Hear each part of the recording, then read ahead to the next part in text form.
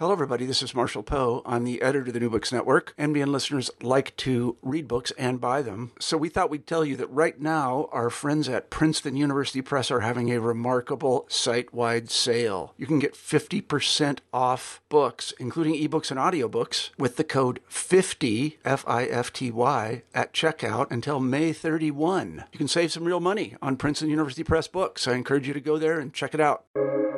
Welcome to the New Books Network. 40% of Russians, so I guess about sort of 55, 60 million Russians every single day use Telegram. Telegram is like a kind of news app as well as a messaging app. And on Telegram, you can access anything you like, any information you like. And yet of the 30 most popular political channels, 24 are pro-war. So the issue isn't if only Russians knew the truth. The issue is that Russians, for different reasons, not because they're like inherently or innately bad people, but for many different complex reasons, do not want to hear that truth. They want to hear something else. And that's something that I think, policymakers need to battle with, because this is not, and that's why I called this the book sort of this the first book, Russia's War, not because I'm saying all Russians are guilty. I don't believe that. I think you're guilty for what you do as an individual, but because this is not a case where you get rid of Putin and then everyone's like, yay, let's, maybe we can join the European Union. That's not going to happen.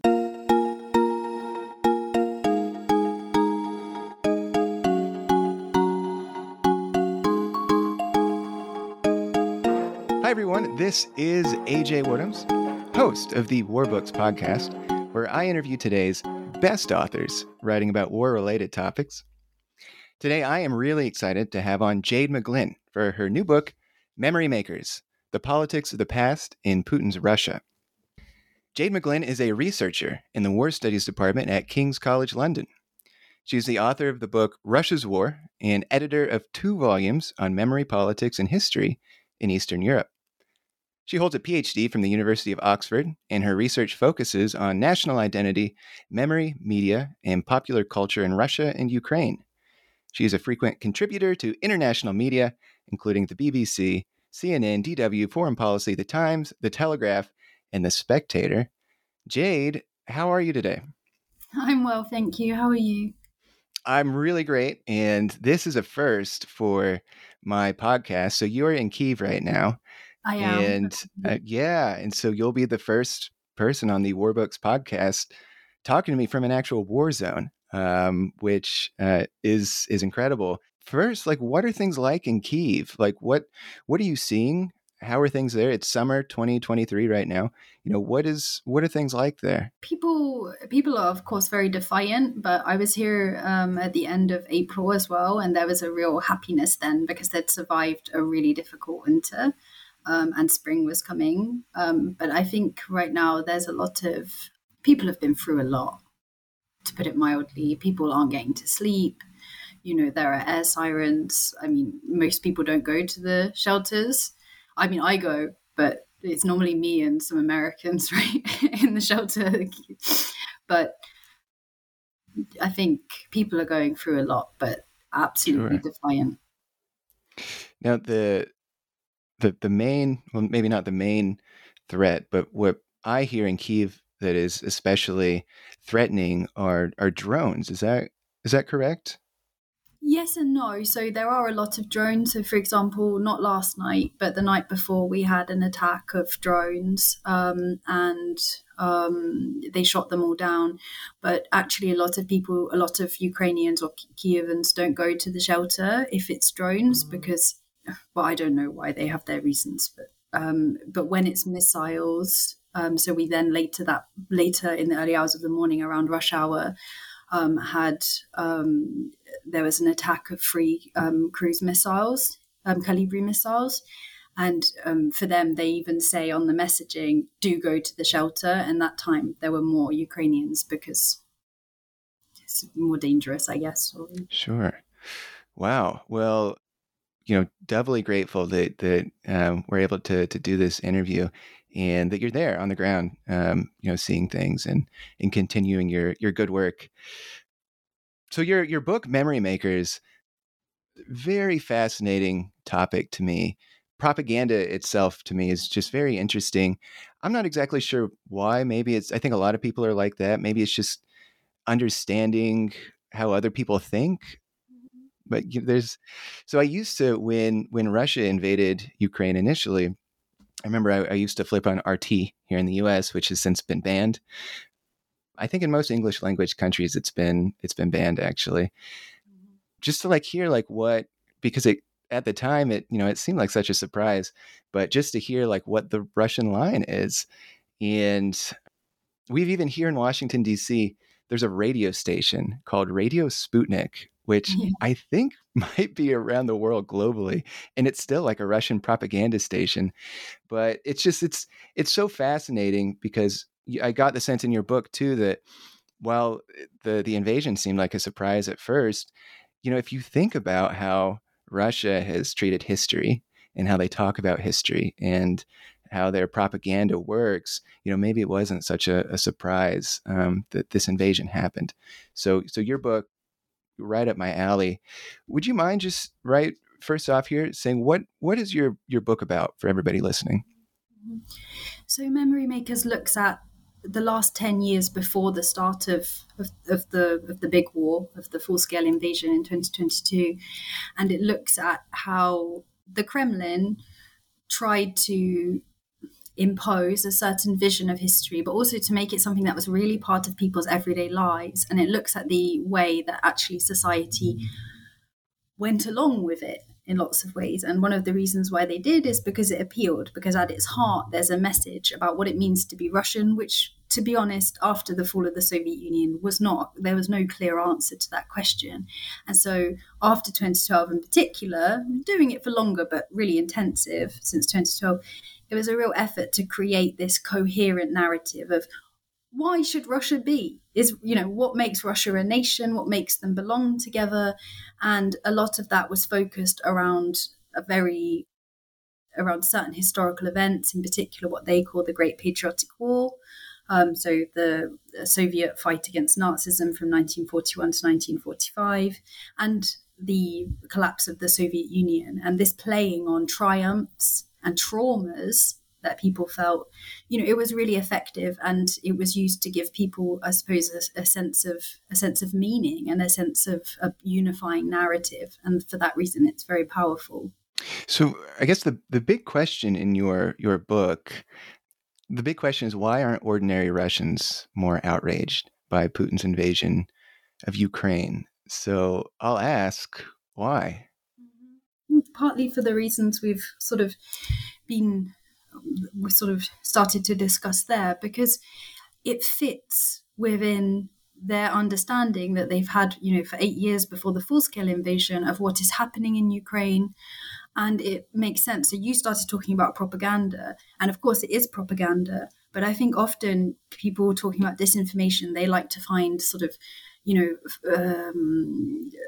troll factories, and they like to add up how many words about this bioweapon pigeon or this, whatever they're called, militarized mosquitoes, I think is the latest one. But that doesn't really tell us a lot. That just tells us about one kind of drop in the ocean tale. What we need to look at much more is what's in popular culture and what are the core narratives, because narratives aren't really about facts. They're about making meaning. And I think that's one of the areas where there's a real lack of understanding of why ordinary Russians justify the war. And that's because the stories that the Kremlin tells, and it's not just the Kremlin, also, there are certain media actors. The media actors depend on advertising. People want to watch this to a certain extent. It fits with what they want to hear, and it plays on their feelings of humiliation from the collapse of the Soviet Union, from when they couldn't feed their families, when they lost status, when they lost a whole ideological framework and way of seeing the world. And, the 90s were a difficult time for Russia. And it also deals with that sense of triumph, that sense of, not only are Russians a nation, but they are really special because it was they who won the Great Patriotic War. And now, look, you have countries like Ukraine, or in their view, or the Baltic states, or the West, who are dismissing that, or worse, trying to destroy the memory. And again, the war in Ukraine started in 2014. And how it was depicted was always as, this is just like the Great Patriotic War. We, Russians and who they saw as good Ukrainians who supported Russia, must defend the memory of the Great Patriotic War, which those fascists, i.e. Ukrainians who wanted to live in a democratic state, with some accountability for wild nepotism, they are actually just fascists who were backed by the West. They have no agency. The West has put Nazis in power. And for me, even when I speak to people, because of course, this is my second book, but in many ways it's the prequel towards my first book, because I wrote Memory Makers first.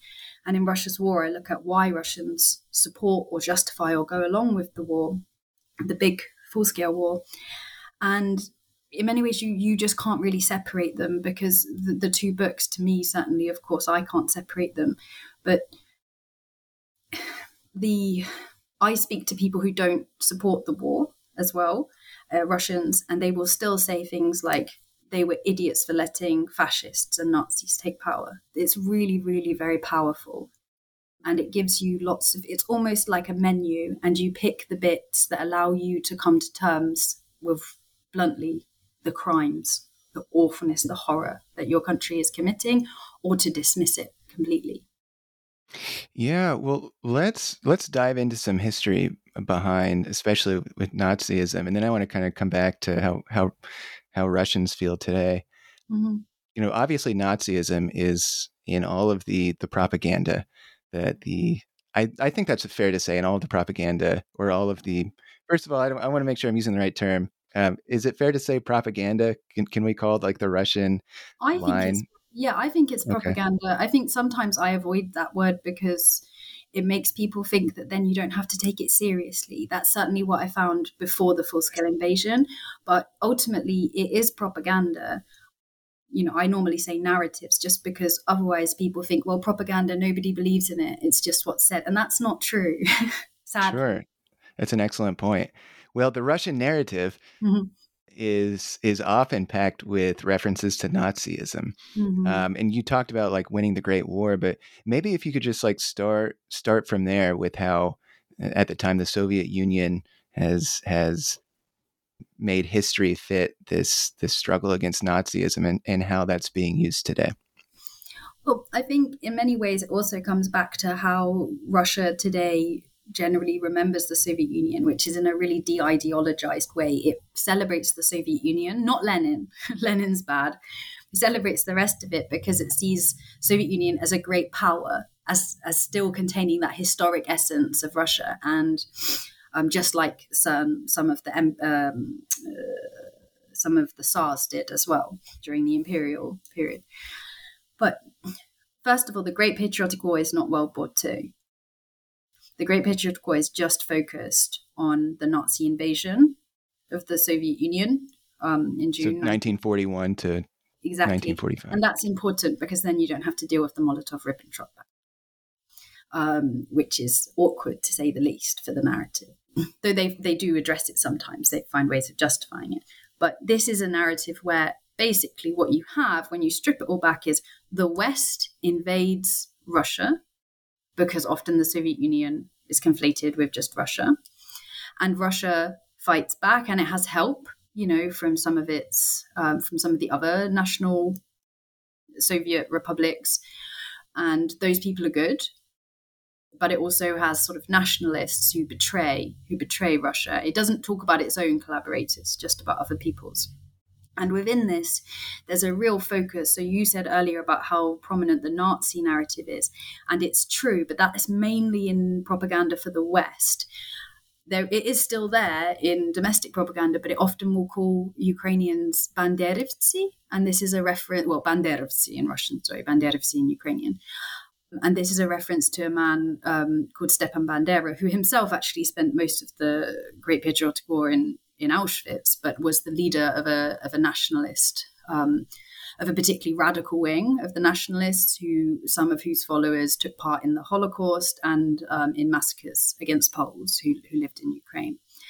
And this has been a core element, not just since 2014, actually, but much sooner, to dismiss Ukrainian identity as something that is just reduced to these particularly extreme nationalists who lived during a bluntly very horrific time following the Holodomor, following World War II on Ukraine, which was, not like the World War II Britain or America experienced, and to reduce, people who essentially really just want accountability or to, take part in what they see as kind of European democratic values, to reduce them, to make it as if there's something wrong, there's something diseased with Ukrainian identity. It's just extremist and neo-nationalist. And the only legitimate Ukrainian identity is that of people who understand they're just Russians' little brothers and that they should be in unity and kind of subjugated, really, to Russian needs. And that's where this element is important. But a key role that's played here is so-called memory wars. So, for example, the taking down of statues, sometimes to Russian writers, sometimes to people who were Soviet war heroes, but also had careers after 1945, where maybe, for example, in Prague with Marshal Konev, where they took him down not because he was a Soviet war hero, but because of his involvement in the Prague Spring, which to me seems entirely legitimate. But that's not how it's reflected back in Russia. And there's this idea that Ukraine is trying to sort of destroy the memory of the Great Patriotic War, and that's just further proof. And it sort of makes sense when you come back to the de-ideologization of the Soviet Union, because really what you have is, if there's no essence where it's an anti-fascist struggle against Nazi Germany, really what Russia means when it says we need to restore the post-world order, we need to restore the primacy of the memory of World War II, is it means it wants to go back to a Yalta world order, the world order decided at Yalta, where essentially it controlled what happened in most of Eastern Europe. It had the right to sort of do what it wanted. So in a very weird roundabout, in a weird to Western audiences roundabout way, what you have is Nazis are simply people who do not like Russia. Nazis are people who do not want Russia to control Ukraine or the Baltic states or any other country, because they are people who are challenging the the post-World War II order that Russia won through the blood of its citizens liberating Europe. And actually, when you look at it that way, you can start to see, not that it's correct, it isn't, but you can start to see why it appeals to normal people, because, the memory of the Great Patriotic War, it touched an awful lot of people. I mean, proportionally more in Ukraine and Belarus, but still it touched an awful lot of Russians, and it's very there. And as I was saying, and as I kind of detail in the book, the Kremlin has done a lot to make it in people's everyday life. So whether or not that's because your son goes to an after-school camp where he recreates the battles, whether or not it's because your daughter goes to a summer camp where she learns how to conduct historical information campaigns to protect against those who would discredit the Russian narrative of World War II, whether or not it's the murals on your sort of apartment block, all of these different ways, all of these different elements, they all contribute to making World War II, first of all, part of your everyday life, but also that sense that it's under attack.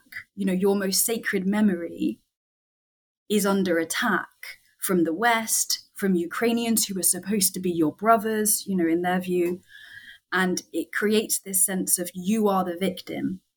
And anything you are doing, violently or aggressively, that some other people may see it, well, they're wrong, because actually what you're doing is you are defending not only yourself, but what is right, because who disagrees with defeating Nazi Germany, right? You don't disagree, I don't disagree. So it's actually very clever, and it works on that level. And I think people have been very dismissive of it because it's something that really resonates. Yeah, well, I'm on those lines. I'm curious about how during the Soviet Union, how Ukrainians were perceived by Russians. Let's say in like 1950, if you were to ask a normal Russian, what do you think of Ukraine? What would this person most likely say? Let's go for later, after Stalin instead. Like, if we skip forward a few years, because then some interesting things happen that give us a bit more insight. But because they probably wouldn't have said anything in 1950 because it'd be terrifying. They'd have probably reported you, right? Because yes. You weren't gathered around the dinner table in the privacy of, yeah. Yeah. So after the death of Stalin, and of course during Khrushchev gives the secret speech where essentially he denounces the cult of personality around Stalin in 1956. But another part of that speech is he also sort of talks about the deportation of nations of different nationalities, and because this happened, for example, the Kalmyks, who are a sort of Buddhist nation. They originally came with the Mongols. A few Kalmyks collaborated with the Nazis during the German occupation of their region. And so the entire nation, including heroes of the Soviet Union, were deported, and their autonomous republic, or their republic rather, was destroyed. And Khrushchev made a joke, he himself having many links, of course, and roots in Ukraine, that, if we'd applied it equally, this rule would have had to deport half of Ukraine. And so there was always this sense that some Ukrainians, had betrayed the Soviet Union. But of course, it's problematic because what that forgets, because it forgets the Molotov-Ribbentrop Pact, is that half of Ukraine was only brought into the Soviet Union after 1939. So of course, they're not, I wouldn't use the word traitors about anybody anyway in this particular case, but they weren't really even sort of Soviet citizens, and they did tend to have more national consciousness.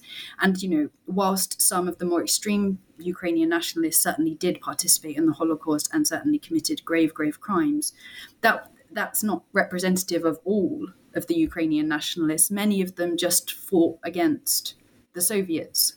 And I think after the Holodomor, in which between 4 to 8 million Ukrainians died, I think it's reasonable to understand why they may have resisted that rule. But what you have immediately is this sense of, within Russian thinking, that there are two Ukraines. You have your bad Ukrainians who are nationalists, they speak Ukrainian, maybe they wear vishivanki, like the sort of national the beautiful national embroidered shirts. They essentially embrace their Ukrainianness. And then you have good Ukrainians who are essentially little Russians. That's actually a word, malorossianie. And they understand, they speak Russian. Maybe they have a few, funny words of dialect. Maybe they pronounce this letter a bit differently. But they understand that they're Russian, and that's that. And this idea is, it always kind of existed, but it becomes quite embedded. And what you see is, if we skip forward then to 1991, this comes up again. And within sort of Soviet Ukrainian press, as the Soviet Union is collapsing, this idea that we like Ukraine, Ukrainians are our brothers, they're basically us. If they become sovereign, if they become independent, this is just the victory of those mad Ukrainian nationalists. And you see it again in 2004, and you then, of course, see it again in 2014, and clearly we see it now. And so it's this idea that Ukraine has betrayed Russia. And historically as well, because there's, of course, the Battle of Poltava, where Mazepa switches sides, who was the head of he was the hetman, and he, of the sort of Cossacks, and he switched sides, stupidly for him, as it turned out, and supported King Charles of Sweden. And so this comes up a lot. And even now, I was just reading an article the other day, an RT in Russian, talking about Mazepa, and that you have Mazepa's Ukraine versus, I can't remember, but it was, some other sort of Ukrainian who was deemed appropriate. So most Russians, if they talk about Ukrainians, certainly before 2022, even still, it was, of course, we like Ukrainians, they're us, they're our family. You don't understand as a Westerner, I have family here, my granddad was from Ukraine, etc. But it's very complicated. In many ways, it reminds me, as somebody who has Irish family, but it's clearly English, it reminds me of the interlinkages between Ireland and England. But most English people understand that Irish people are not English. At least now we do. Anyway, it took a while. Well, let's jump ahead a little bit to the collapse of the Soviet Union. And I'm curious about how, the memory politics machine kind of gets going as it relates to Ukraine. So maybe you could just walk us through, since 1991, how have feelings from Russia, the Russian government, how have things changed, and how have they shaped history to fit a more these are Nazis type of narrative? Well, I think as well, a key part, I'll walk you through it, but I think also another key part to bear in mind is that nostalgia for the Soviet Union, because they're very interlinked, and this idea of kind of restoring. So in 1991, what you have is Yeltsin really trying to kind of create a post-Soviet Russian identity where there really isn't one, because, Russia is quite difficult to. Russia has rarely been a nation state. There's the sort of famous quote that, Britain has an empire, or had, but Britain has an empire, Russia is an empire.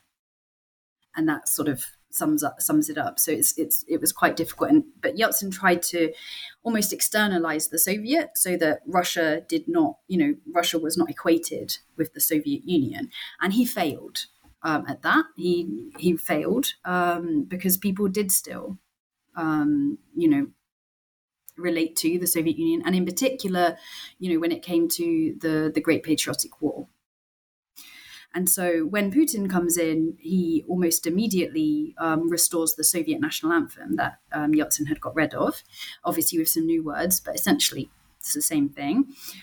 And certainly from 2005 as well, he starts to really go quite heavy on the Victory Day parades, which are celebrated on 9th of May, but under Putin, actually to a certain extent under Yeltsin as well, but less so, become a really big thing. And, George Bush is there, Tony Blair is there, which, feels insane to think of now, UK, but watching Russian tanks on display, but there they were.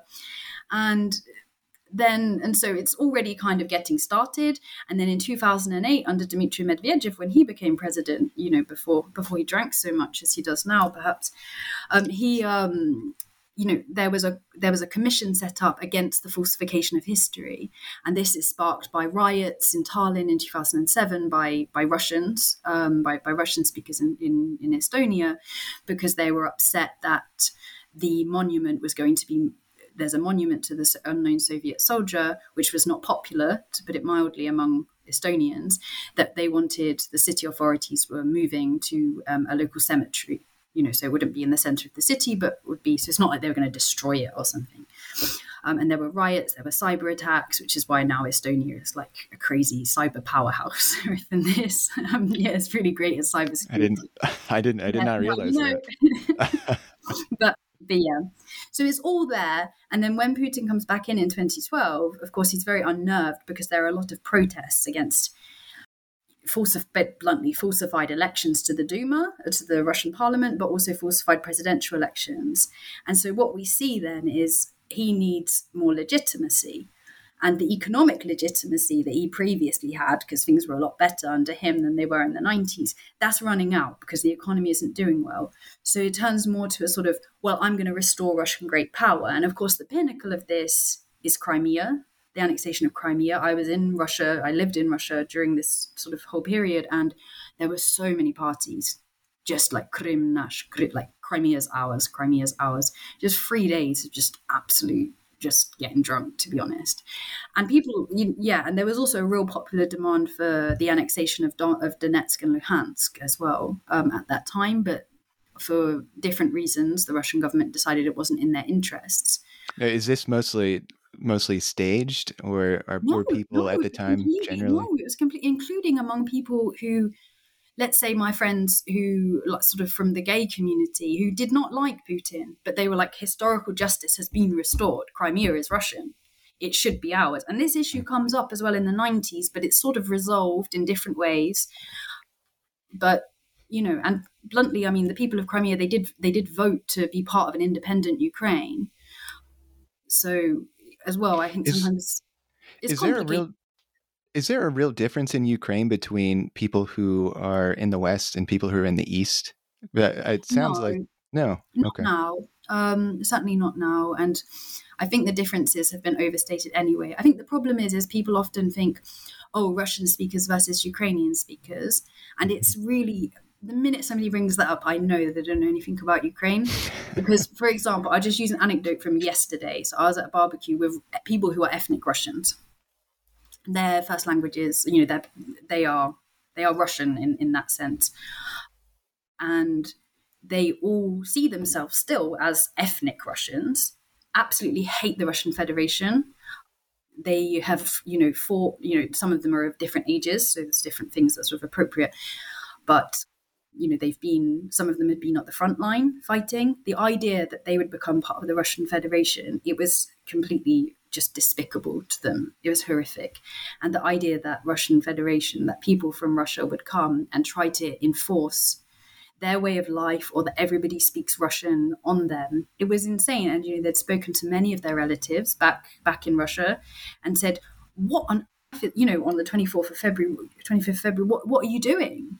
And they said, oh, well, don't worry, just wait a week. Sit there quietly, wait a week, and you'll be liberated. It's like, liberated from who? I'm Russian. I speak Russian. I don't have any problem with that, And these people often lived, in the West, not far, far West, but let's say like Rivne or Zhytomyr, these sorts of areas. And it's like, well, who are you liberating from? Oh, the Nazis. Like, what Nazis are you talking about? Then I'm a Nazi because I want to live just in Ukraine, just to live my life. Who are we?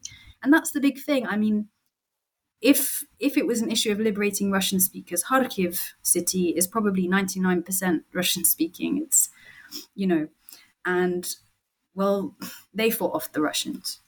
Yeah. Well, so it sounds like then maybe, and perhaps this is because of memory politics, that everybody in the world was surprised about the invasion except for Russians.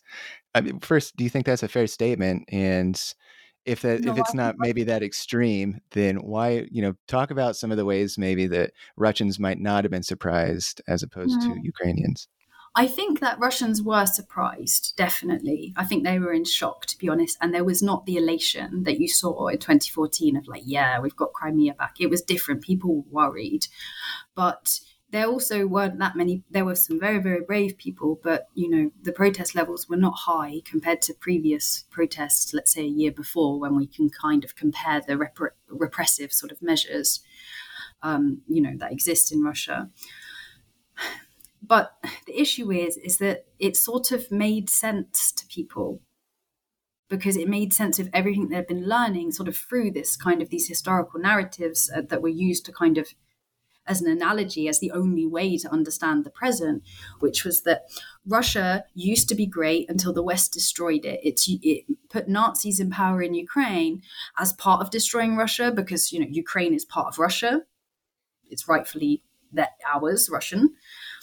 And so Putin, he took Russia and he got Russia up off its knees. That's a very popular phrase. He got Russia up off its knees after the West humiliated it, started doing, color revolutions, imposing its will on Russia's, spheres of interest, Russia's, innate natural allies. And now we are restoring justice, not restoring the full Soviet Union. Nobody wants Tajikistan, to put it bluntly, but restoring that core of what they see as historic Russia. So basically the ideal, I guess, would be like a unified kind of federation between Russia, Belarus, and Ukraine, or at least most of Central and Eastern Ukraine. And normally they argue that Lviv and those places, they can just go to Poland, which is good of them. So it's that idea of restoration, because there's no vision for the future in Russia. So there's just a vision of restoring the past and certain elements of the past that were unfairly taken. And that's kind of the best it can get, which is why the historical narratives are so important, because it's about looking through the past, seeing where things went wrong, and then almost fixing them. And it's actually a very popular book genre as well in Russia, which is called Papadnichestvo. And these books are essentially about going back into the past and fixing some kind of historical moment, whether or not it's going back into World War II, but you go back and you've got a super weapon, and then you're able to like kill Hitler, or you're able to stop all the losses of the Soviet Union. And I mean, they're really very popular. And it's that sense that something went wrong and we need to kind of go back and fix it, and we need to relive it and get back to where we should be, what's rightfully ours. Do you think most Russians believe that? Do you think they drink their own Kool-Aid, I guess, if you want to call it that way? Do most people have a grounded in reality kind of understanding of what's going on in Ukraine? Or do you think that the media is so controlled that, if you repeat something enough times, then it becomes true in mind? Are most people, do you think, in their living rooms like, yeah, that's what they're saying on TV, but there's no way that that's true? Or do you think most people actually believe a lot of these narratives? Look, a question of belief or not belief is always difficult for an analyst. I think what's more important is that these narratives resonate. They make sense in a way that, for example, if I were to turn up in Moscow tomorrow, or let's say somewhere else like Voronezh, or, somewhere more regional, and say, oh, you guys, you've been doing all these terrible things in Ukraine. Have you not thought, like, wouldn't democracy be great? And, like having a fairer form of capitalism, that would just be, it would have no resonance with people's life experience, right? I mean, that would be a good thing to turn up and say in like Britain or somewhere. But I do want to make one point, which is that, yes, I think that many people do believe those core narratives, not necessarily because they're mobilizing, but because it gives them an excuse or a justification. Because bluntly, if you did know or thought, let's say you just as a human being, somebody tells you, right, your country, where it's pretty difficult and scary, right, to protest or to kind of publicly go against, say, your country is committing heinous war crimes. And you hear that and you kind of feel that probably that's true, in that sense, when you hear something, you don't want it to be true, but it's true. At the same point, pretty much all of the media and everyone around you is either completely silent about the war crimes at best, or saying it's a lie. People are just trying to pin it on Russia like they always do. They've always hated us. At that point where you kind of need to decide which narrative path to take, it's pretty clear to understand why you would take, the second one, because what are you going to do with that knowledge? The knowledge that your country is committing war crimes in Ukraine. Are you a hero? Are you going to go? And we've seen Russians who are. Most people aren't heroes, right? In any country. Most people, in Ukraine, actually, most people are heroes. But in most countries, people are not. And okay, you could just sit with that knowledge. That's very difficult on a cognitive, psychological level to just sit there with that knowledge and go along with, oh, yeah, let's, send this and that to Russian soldiers in Ukraine. So there's that kind of pressure, and also, the kind of corrosive nature of fear, which I think it adds to. In terms of the control of the media, I just want to pick up on that quickly, because yes, the television is very controlled, but as I referenced earlier, apart from one channel, Rossiya 1, which is state-owned, the channels rely on advertising revenue. When people stopped watching the propaganda around September, October last year, like the political discussion shows, they replaced it. They replaced it with TV series. And the amount of propaganda on the daily TV schedules also went down. People stopped watching. Why did people stop watching those shows? Because it was too much. They just got bored of it. Yeah. And then another point to note is that 40% of Russians, so I guess about sort of 55, 60 million Russians, every single day use Telegram. Telegram is like a kind of news app as well as a messaging app. And on Telegram, you can access anything you like.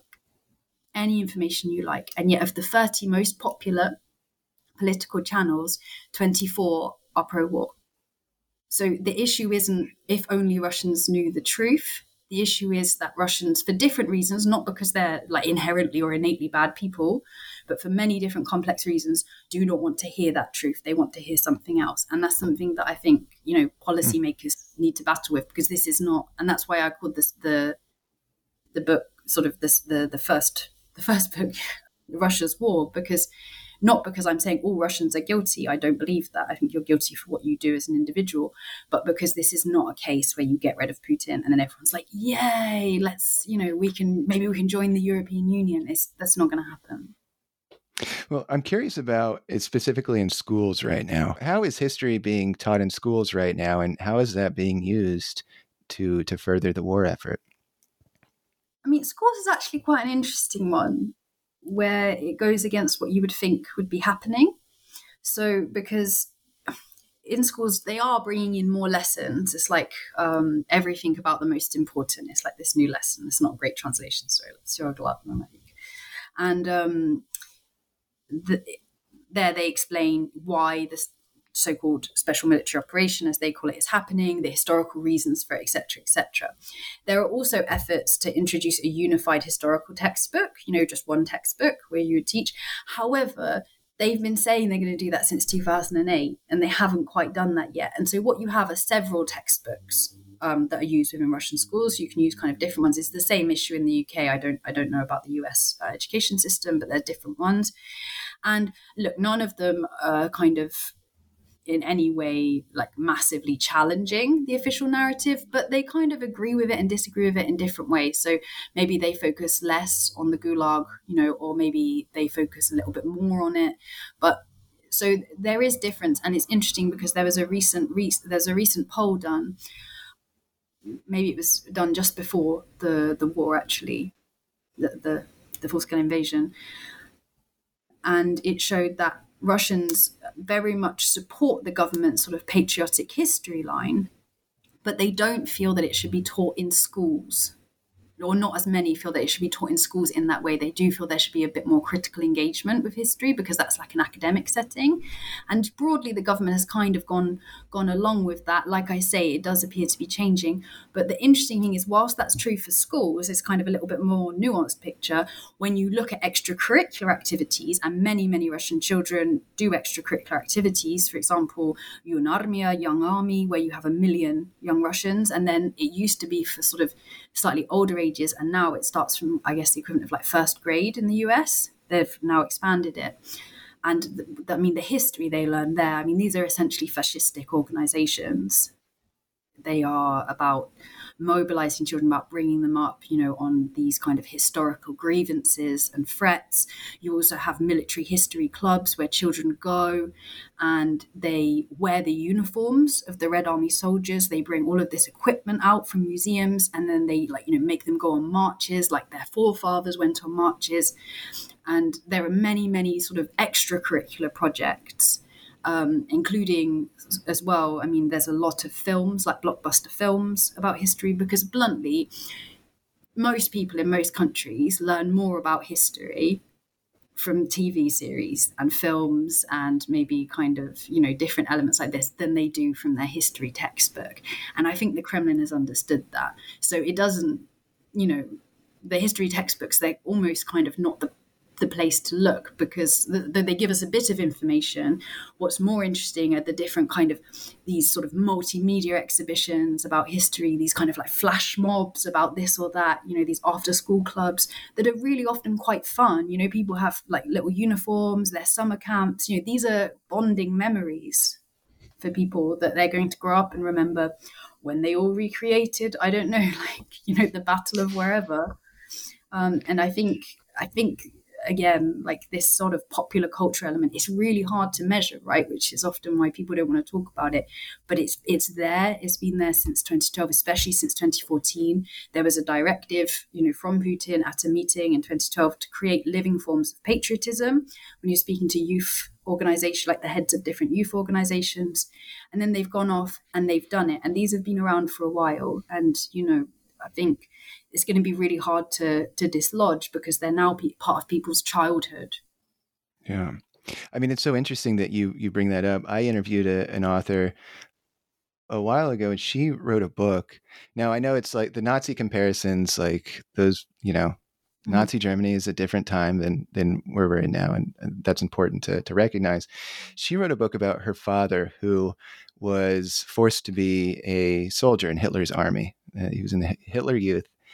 And her book, she talks about how her father, starting in grade school in the 1930s, there was, I forget the exact name of the organization. I don't think it was actually the Hitler Youth. It was like a precursor to that. But it was basically just like Boy Scouts, where you would go, you would build like campfires, you would go do outdoor adventure stuff. Except it was also kind of tinged with, leaders in these groups who were like, okay, now this is all possible because Hitler, the leader of our country, has like made us all great and empowered us to live on the land and stuff like that.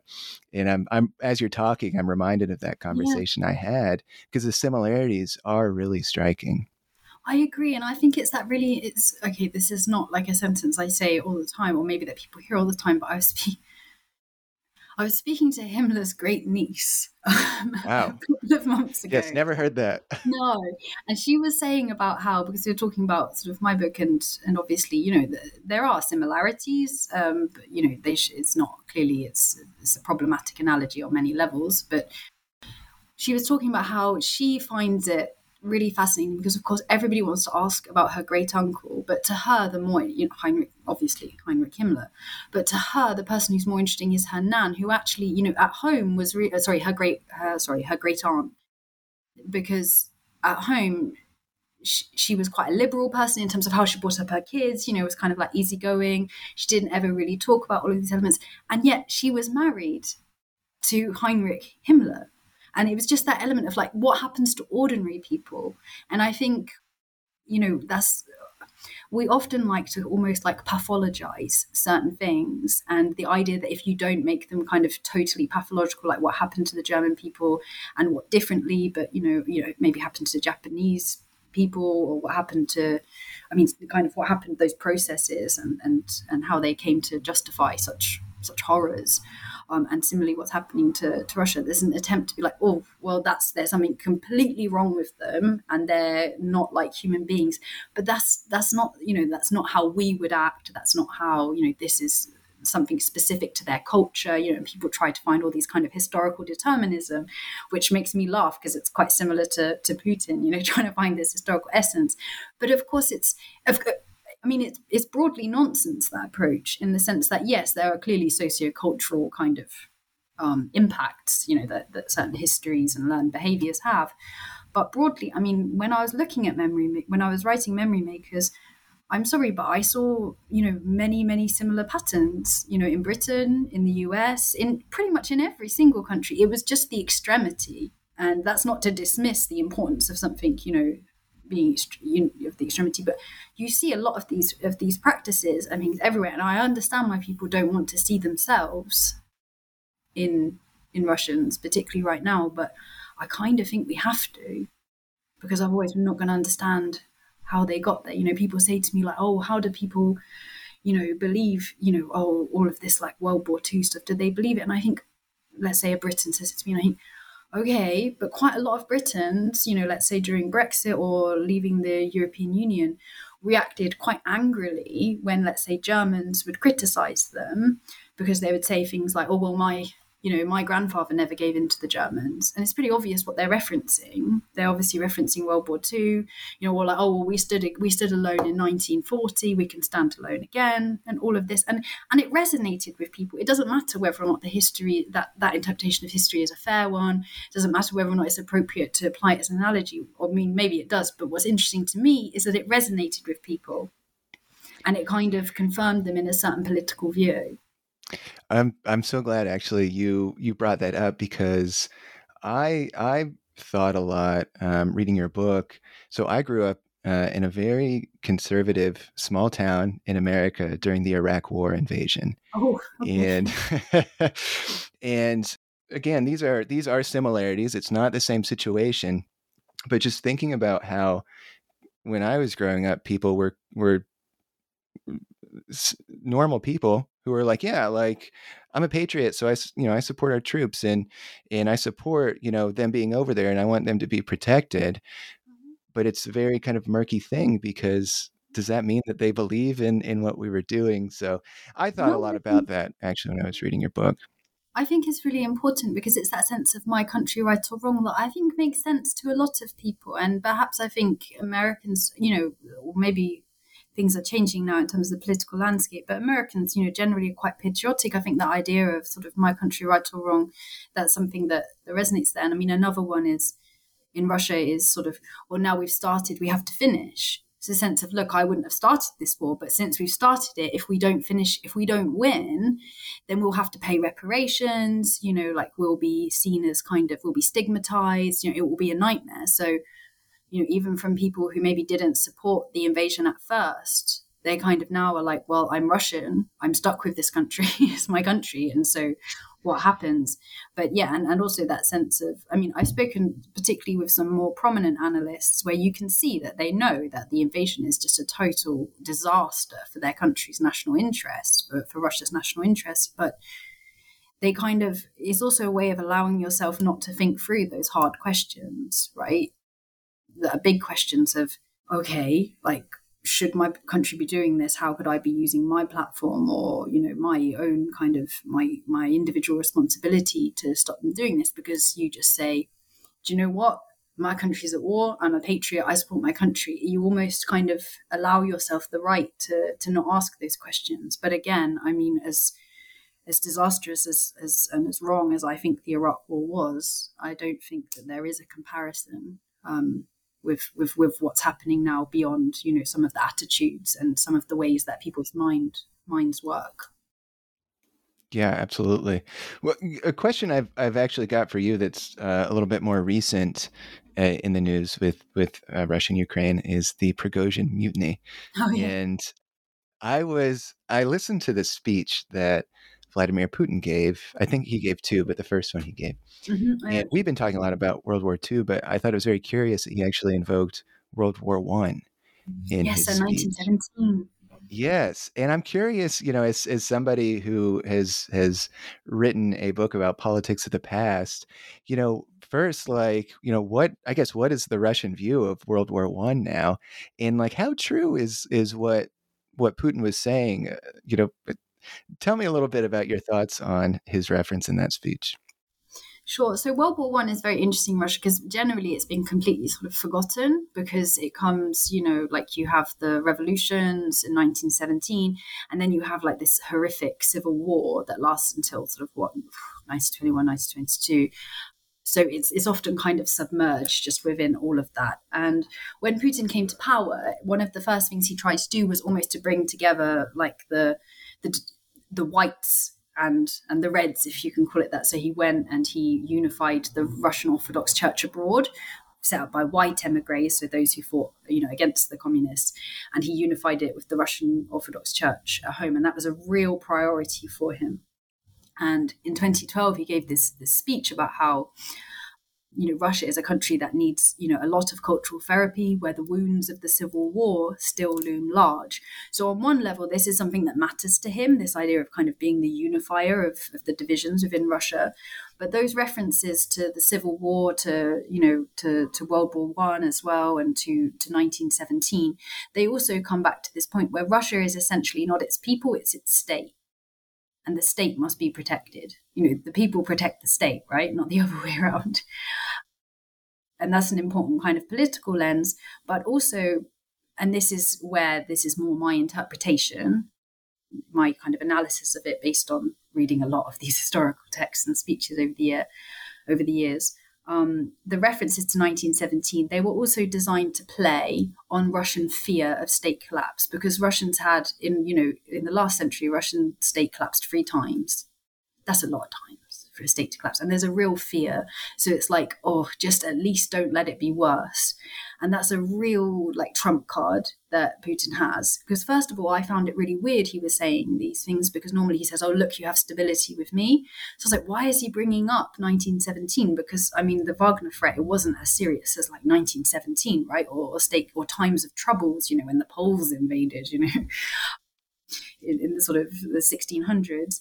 But actually, the more I think about it, the more it really does make sense, because he's invoking that fear in the same way that he invokes certain traumas, like of the 1990s, of the Soviet collapse, as this is what happens if you don't support me, if you don't support the state. And that is a very powerful emotion, because most people just don't want it to get worse.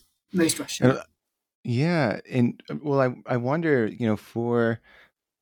I actually read before our interview a piece, an interview you did with CNN talking about the mutiny. Since it just happened, I'm curious, how do you think things? We just talked about World War I, but post this mutiny, how do you think memory politics are going to change in Russia? Do you think World War I is going to get invoked more often? Do you think that history might be looked at differently because now people are rising up against, well, if you want to call them people, they are people, but what I'm saying is there's not there's not a popular movement. Sure, but yeah, I know. It seems like there's not a popular movement rising up right now against Putin. There is the leader of a mercenary group. But how do you think things are going to change in Russia after this point? I'd be surprised if they changed dramatically, because I think pretty much all of Putin's history, politics, and use of history comes down to 3 things, which is the Russian state must be strong. Russia is a great power. with this role like in the world, to project its power. And Russia has a separate kind of civilizational path from that of the West. So I think those core points, when you kind of boil them all down, will still be there. But I think we'll increasingly see much more focus on state collapse and on the threat of kind of historic state collapses, and why Putin is such a great leader, because unlike Nicholas II or unlike Gorbachev or whoever, he won't allow that to happen. And we're already starting to see that narrative emerge, like on the Sunday talk shows, for example, and the news discussion shows that, if Putin had been there in 1917, then none of this would have happened. So again, that invocation of trauma to suggest that Putin is almost healing it. I think we'll see is that generally how television programs speak about Vladimir Putin as kind of the fixer of all things? Yeah. Yes. It's funny, just because it's slightly off topic, but it's just because I'm in Kiev and I used to travel between Moscow and Kiev quite a fair bit, often via Minsk, right? Because you couldn't fly directly after 2014. And I remember I would obviously watch Russian TV in Russia, watch Ukrainian TV, in Kiev. I remember coming back to Kiev from Moscow, and I'd so used to how Russian TV spoke about the president, in these kind of these tones, like he's an absolute Tsar, and everything's like, Putin did this for the people, Putin has allowed this to happen, thanks to Putin we got XYZ, all of this. I came back to Kiev, I put on TV, there's some political satire as Poroshenko as president, and they had a picture of Poroshenko's head on some kind of mad dog, and they were completely satirizing him. And I was really shocked, I was like, oh wow, you can speak about your president in that way. And I was like, this is good, this is amazing, that's how you should be able to speak. That says a lot about, sure, not just your attitude towards power, but also your attitude towards yourself, as a citizen. Sure. And yeah, to me, that kind of crystallized differences that I'd already noted, but, really, yeah, it crystallized. Well, with Memory Makers, what are you hoping that readers take away after reading Memory Makers? Yeah, I think there are a couple of points, one of which we kind of already touched upon, which is that, okay, maybe 3 points. So the first one we've already touched upon, which is that Russia, this isn't something pathological about Russia. This is something that happens in all countries. And unfortunately, it's an increasing tendency towards this sort of historical narcissism. And we should look at Russia as an example of where it leads. If you start to mistake your identity with a certain view of history and restoring that kind of historical grievance, because it doesn't lead anywhere happy. Secondly, I would say that it matters. This is not just kind of some propaganda line, as many people used to try to convince me when I was doing my PhD on it. And I was like, no, you don't understand. This resonates. This works for people.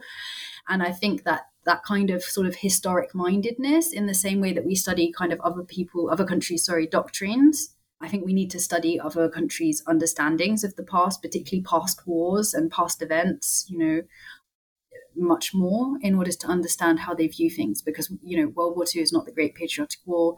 The collapse of the Soviet Union is not that in Russia. Instead, it's, when America destroyed the Soviet Union. And that's important, in terms of how they then formulate their relations, their view of the world.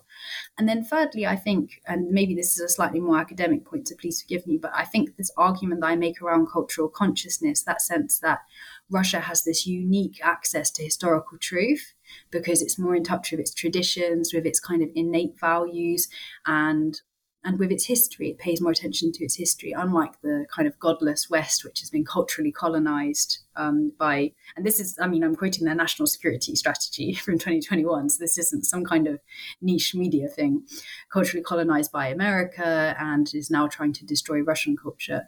Because I think that narrative has, or that way of viewing the world, I think it has legs, to be honest with you, and I think it could be appealing beyond, well, I think it is appealing beyond just Russia.